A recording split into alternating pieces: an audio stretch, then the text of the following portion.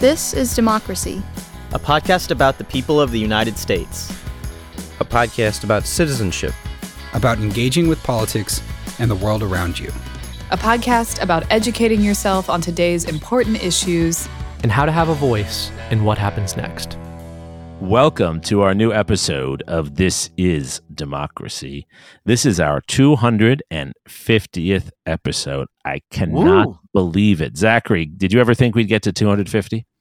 Never in my wildest dreams. That means this is just about your 250th poem also. Yeah. Yes, perhaps even more. But yeah, this is quite a special moment for sure. I agree. Well, I am so proud to make this podcast every other week with you, Zachary. It really is a joy, and I learn so much from you, and I know our listeners learn a lot from you, Zachary, from your poetry and from your questions of our guests. Today, listeners, we are going to focus our discussion on college campuses. College campuses have been in the news continuously for the past few months, especially so since October 7th, since the Hamas attack on Israel and the controversies on college campuses over how to talk about these issues, controversies around anti-Semitism, around Islamophobia, and around a variety of other issues. Of course, there are the longstanding concerns that some people have about wokeism on campuses, about cancel culture, concerns others have about a true intellectual diversity, about academic freedom, a lot to talk about. We're going to focus today on what democracy means on college campuses, what is really happening on college campuses, and how we should think about these issues. Zachary and I are going to talk about this, the two of us, for our 250th episode. We're going to keep it to the two of us because, first of all, we wanted to do that for our 250th episode, but also because we both bring extensive experience on college campuses to this discussion, and we wanted to really explore that. Zachary's, of course, a student, a freshman at Yale University, and I am a professor at UT, as you all know, and I've been a professor for quite a while at UT and at the University of Wisconsin as well. So we have a lot to say about what's happening on college campuses and a lot to talk about. Zachary, you're going to start us off with your scene-setting poem, as always. What is the title for episode 250 scene-setting poem? Well, I think maybe contrary to tradition, we'll start with an abstract poem, something to ground us. If you can ground through abstraction, this is called To Study. I like the verb. I like the encouragement to study. Let's hear it. It is perhaps like walking on glass or opening the cuts that should always last.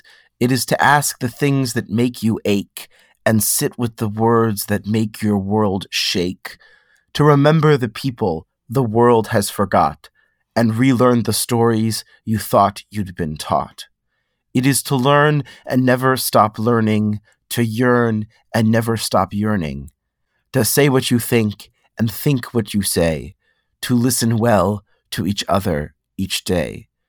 This is what it means to be here in the now, to live with the whys and struggle with how, to retell and rewrite your own invocation, to feel once again each poetic sensation, all music, each ephemeral wink, each midnight walk, each metallic clink. We love and listen and laugh, and somehow we live in the blink of an eye, a history 10,000 years gone, with a sigh. I really like that, Zachary. It has me thinking and imagining the different subjects we study on campus and how they fit into the larger flow of history.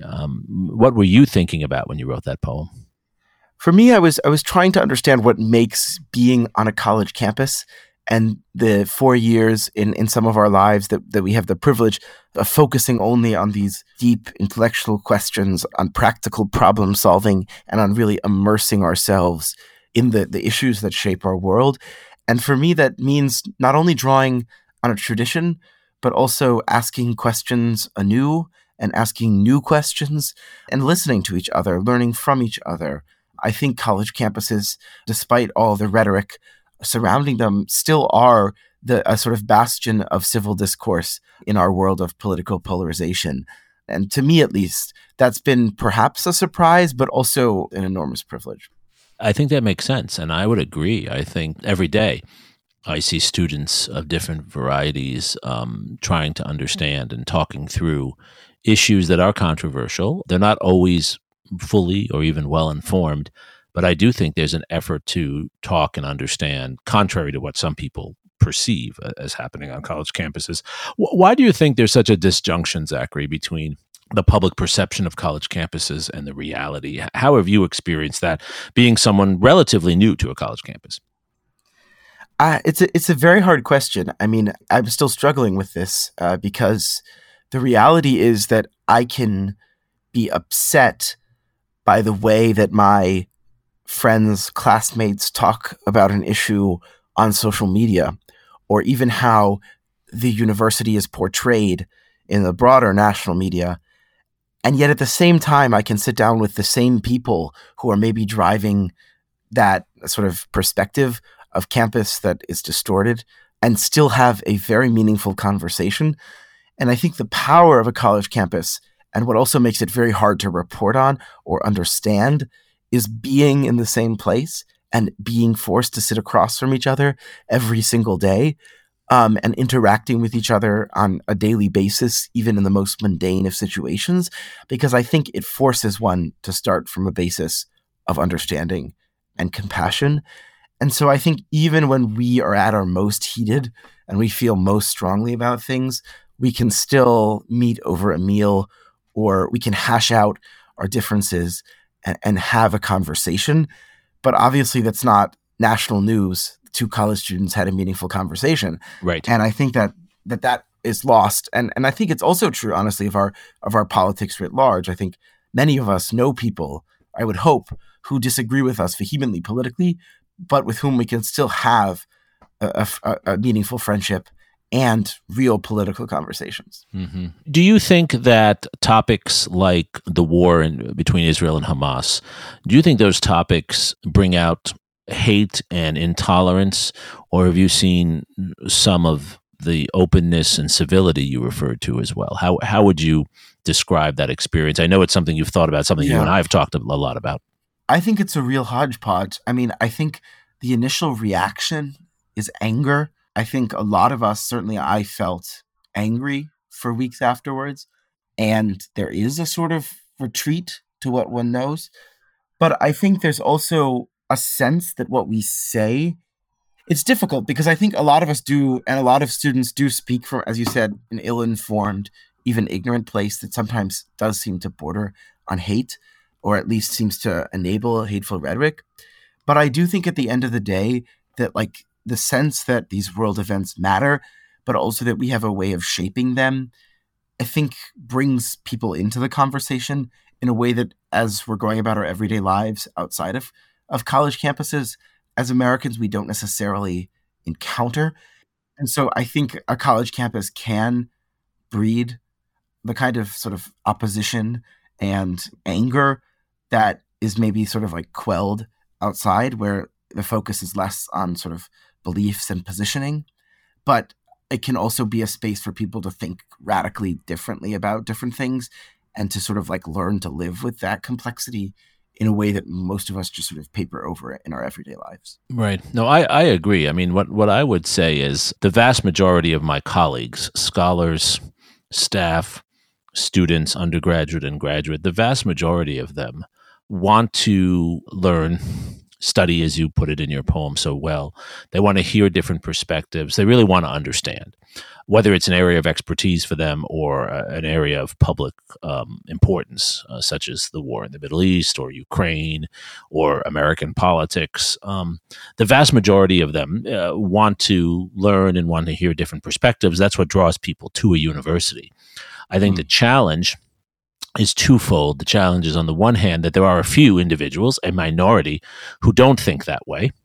And those are the stories, those are the voices that get covered the most. But the second issue is, I think sometimes we don't know how to talk about certain issues. I don't think it's as much political as it is ignorance, even among very well-educated people, about how one can talk about issues that are so emotionally raw. And I think in a certain way, our discomfort can sometimes lead us to turn off conversations. It's less about canceling someone. It's more about being uncomfortable with what someone is saying. Have you experienced that, Zachary? I think so. I mean, I know that there are certain people on campus that I'm never going to have a meaningful conversation about Israel Palestine with, but I also feel like there are a lot of people who I would never have expected to be able to have a meaningful, productive conversation with, whom I've been able to do so.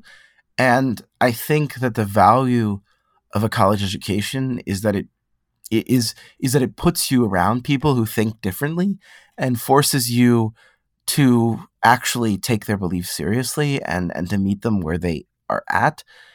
And I've learned over the past few weeks that can actually, I think, help at least resolve some of that anger, and certainly goes a long way towards sort of reducing the ignorance and the sort of emphasis on empty rhetoric, which I think you hinted at. Yeah.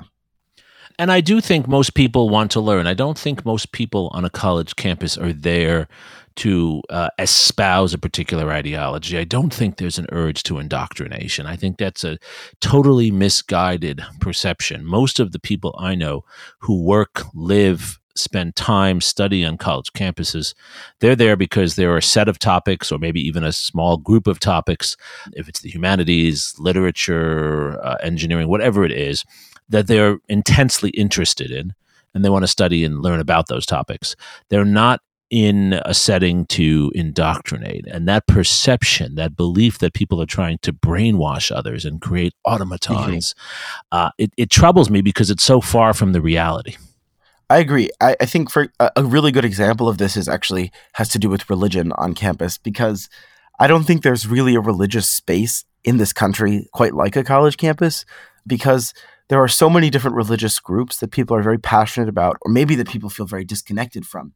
But there's a sort of emphasis on pluralism that even people who have strongly held beliefs or moral systems are willing to talk with others, are willing to hold sort of interfaith events or open their doors to others.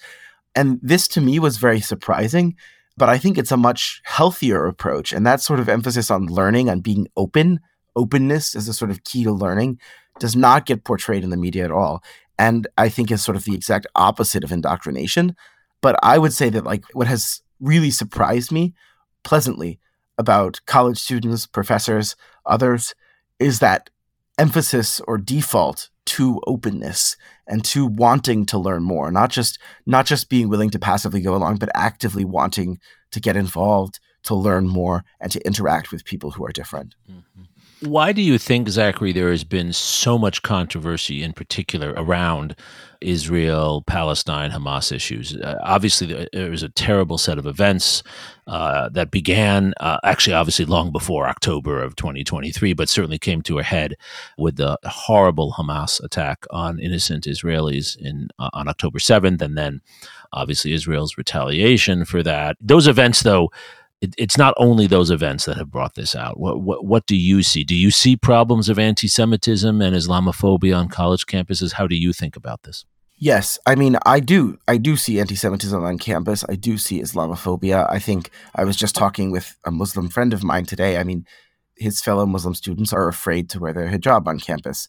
And I know I have actually a very good friend who does not feel comfortable wearing his yarmulke on campus anymore, and instead wears a baseball cap. And so I do think there is a way in which the rhetoric and the sort of ignorant rhetoric creates an environment in which people do not feel comfortable outwardly displaying who they are, which I think is very dangerous. And I do think that the media has captured that accurately.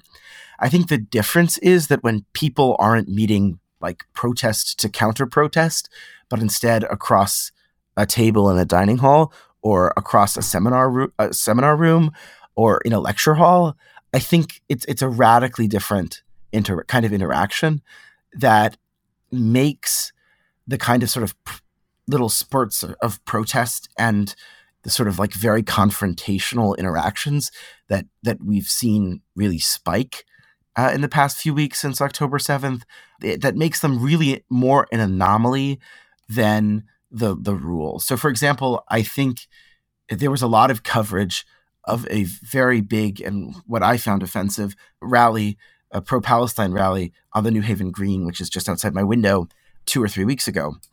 And there was a lot of coverage of that. But what they missed was that that same week, there was a vigil for those killed in Israel, at which numerous Muslim students showed up. And there was a vigil for Palestinian civilians killed in Gaza. And at that event, there were numerous Jewish students who came. And so I do think there is a sense on campus that people share a lot and actually do, even on these issues where we disagree the most and where it becomes an issue of identity or worldview, that there are actually some basic things that we can agree on, such as mourning for those innocent lives that have been lost. Do you think, Zachary, that the approaches that have been advocated so far for dealing with anti-Semitism and Islamophobia, do you think they're effective? For example, some would like to ban particular groups. Others would like to ban certain speech. What are your thoughts on that? I don't think that banning speech or particular groups is the right attitude. I've been very impressed, for example, with the Yale administration. I think they've responded very well. They've posted extra protection at the Jewish Life Center and also, at least we've been told, I don't know for a fact, but at the Muslim Student Association events. And we've also seen a lot of sort of rhetoric of compassion and dialogue on campus.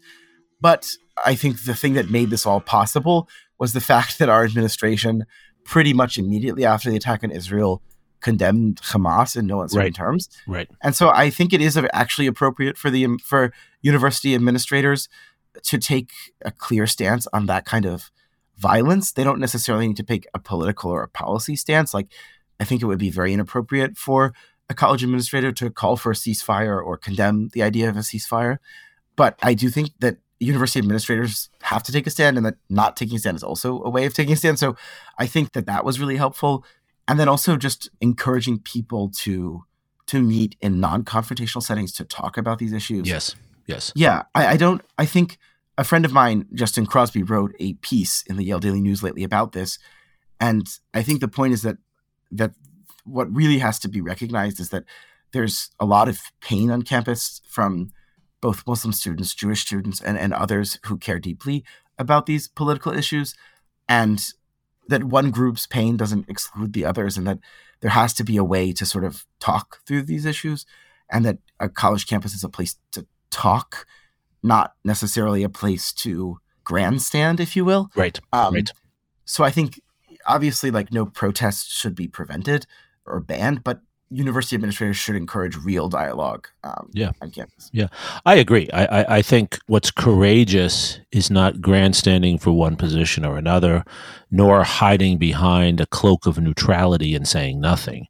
I think courage is actually doubling down on the mission of the university, which is to encourage education, dialogue, and exploration, and sponsoring events where different voices are heard, and setting guidelines, but guidelines that are designed only to prohibit disrespectful, hateful activities, but to encourage speech in the broadest sense beyond that. And I think few universities have been courageous enough to do that. What do you make of those this is maybe a different issue, but I think it's related, those who do call for a sort of suppression of speech on campus, but often those are the same people who complain about a lack of free speech on campus? I'm thinking in particular of conservatives in Texas or around the country who will sort of, I don't know, from my perspective at least, cry wolf on the lack of conservative thought on campus, but then advocate for the suppression of dissenting thought.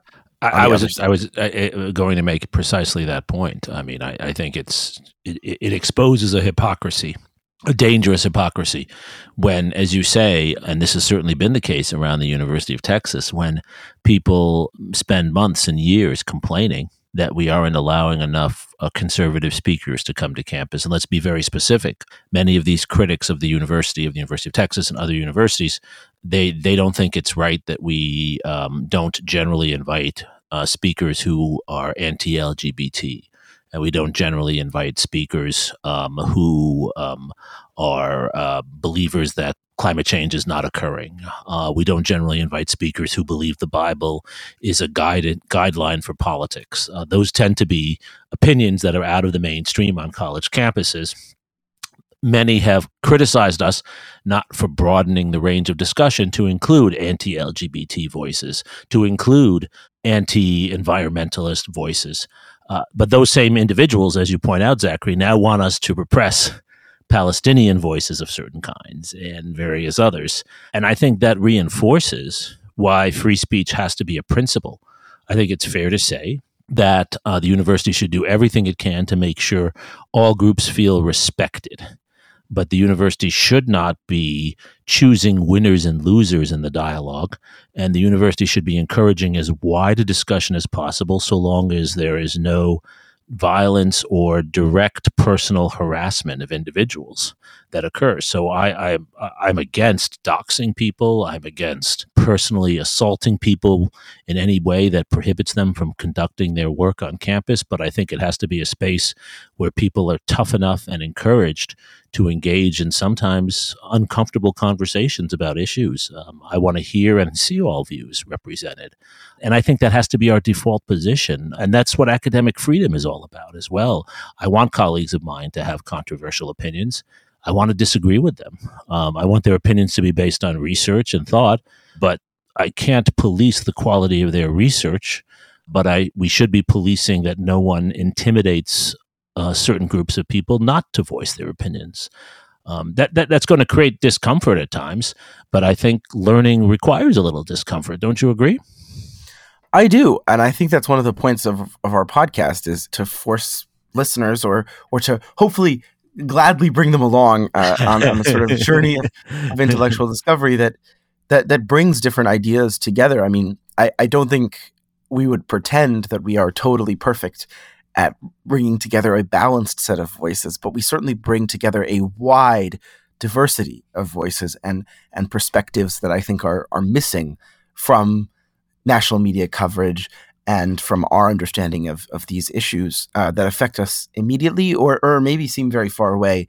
I think that's one of the goals of our podcasts and something we should definitely continue in the next 250 episodes. Yes, I agree. I think and I hope that in some ways our podcast models the kind of civil, open conversation you discussed at the start and in your wonderful poem, the kinds of conversations that intentionally, as your poem does each episode, take us out of our set ways of thinking and force us to broaden our minds and see something different, and then engaging in thoughtful discussion based on preparation, based on real research, based on real thinking, not off the cuff, seat of the pants, or ideological argumentation, but argumentation that's based on deep thought and a deep analysis of the issues, but argumentation and discussion that's civil and that goes in directions that aren't predetermined in any way. I think that's important. How could we bring more of that ethos from our podcast that we've tried to manifest, Zachary? How do you think we could bring that onto college campuses? I mean, to be honest, I don't think it's something that needs to be artificially imposed on college campuses. I think it happens naturally. I think what has to happen, honestly, is you need to have a diverse student body, which has gotten harder in recent years.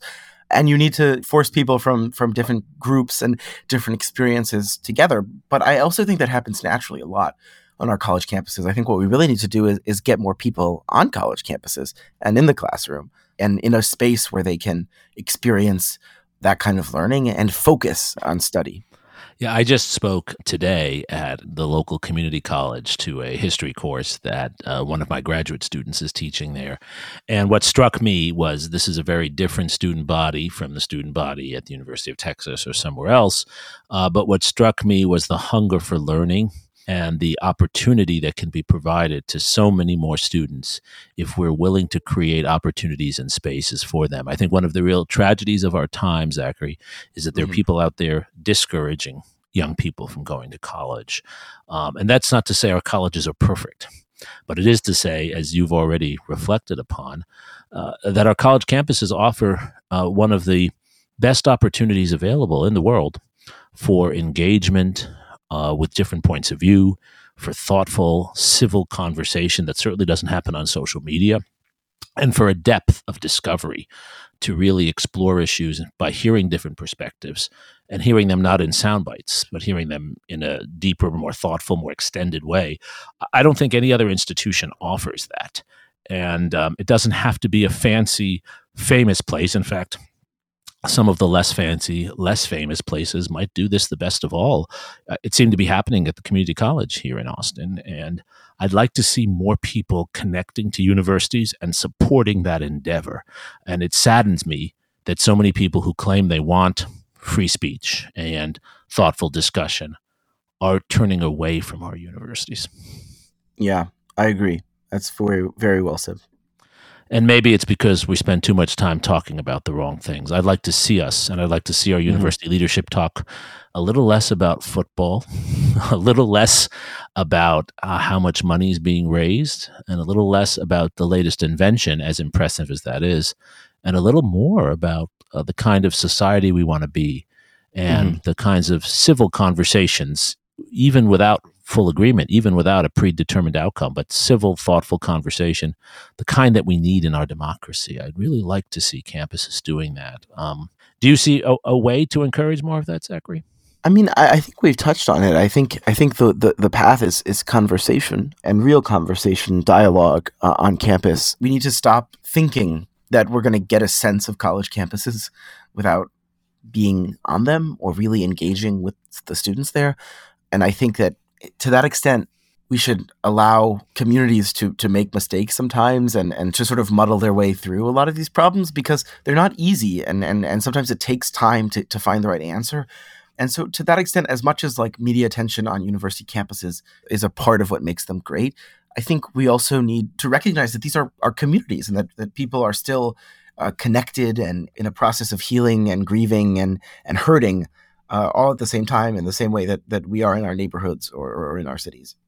And I think that's probably a perfect note to close on. I think you said that so well, Zachary, and it connects so beautifully to your poem today and to the full range of the 250 episodes we've covered and the next 250 that we hope to produce over the next few years. If you'll continue to do this with me, Zachary, which I hope you will. I think what's crucial is, just as you said, engaging and talking. We began 250 episodes ago with Franklin Roosevelt's admonition that every generation writes a new chapter in the book of democracy, but they can only write that chapter, he implied, if they're in the game, if they're willing to participate. And participating doesn't mean shouting. It means rolling up your sleeves and connecting with people and trying to find ways to move forward, even in dark times like our own today. And universities offer an enormous potential for that. And criticizing them or glorifying them, it seems, doesn't help that process. It's getting involved. And whether you're a student listening or a scholar or a citizen who's graduated a long time ago from a university or someone who's never been to a university, there are ways to get involved. And if there's anything our podcast is consistently about, it's about getting involved in conversations to move society forward by looking at the past and thinking about how the past can better inform and better open opportunities for our present. And we all can do that, those of us who are fortunate enough to be on college campuses and those who are not, but have the opportunity just through their own efforts to connect with young people and connect with educated groups. So please, listeners, if you do anything at all over the holidays beyond resting up and turning away from the news, please turn toward new groups of people to talk to, engage in new ways, find new audiences to converse with about these issues, and open difficult but civil conversations. Zachary, I want to close with you. Any final thoughts you have on this? Just ditto. I would say that conversation is the way forward. Ditto. How 20th century of you, ditto. Go ahead. What are your final Conversation, thoughts? I think, is the way forward. And I don't know. I think we should have a little more confidence in our young people than maybe we do today. Well, I think hearing you, Zachary, gives many listeners confidence in our young people. I hear that quite often from people who listen to our podcast, how you give them hope for a new generation of thoughtful, informed, and caring individuals.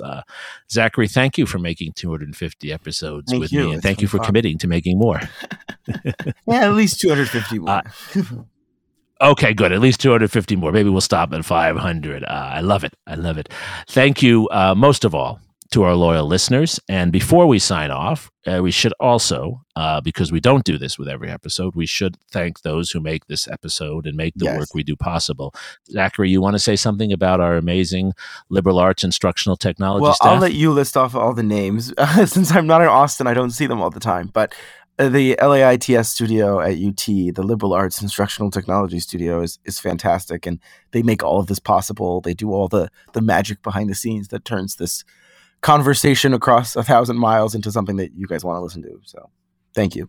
And there are too many names for me to listen because it's such a list because it's such a large team. But I do want to make sure we thank each and every person who has and is and will work on our episode. We are only able to make these episodes as frequently as we do because we have an extraordinary team of full-time and student workers who not only convert our recording into a podcast for every episode, but also clean it up and help guide us in this work. And they are part of the machinery of democracy. They are part of making our society better. So thank you to our listeners. Thank you to our staff and all those who make this possible. And we will go on to episode 251 through 500 and many more. And let's hope our democracy improves as we continue to talk. Thank you for joining us for this episode of This Is Democracy.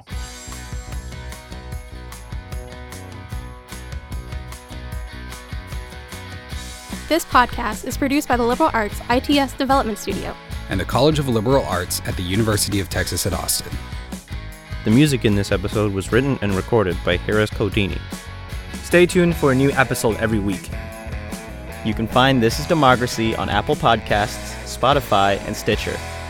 See you next time.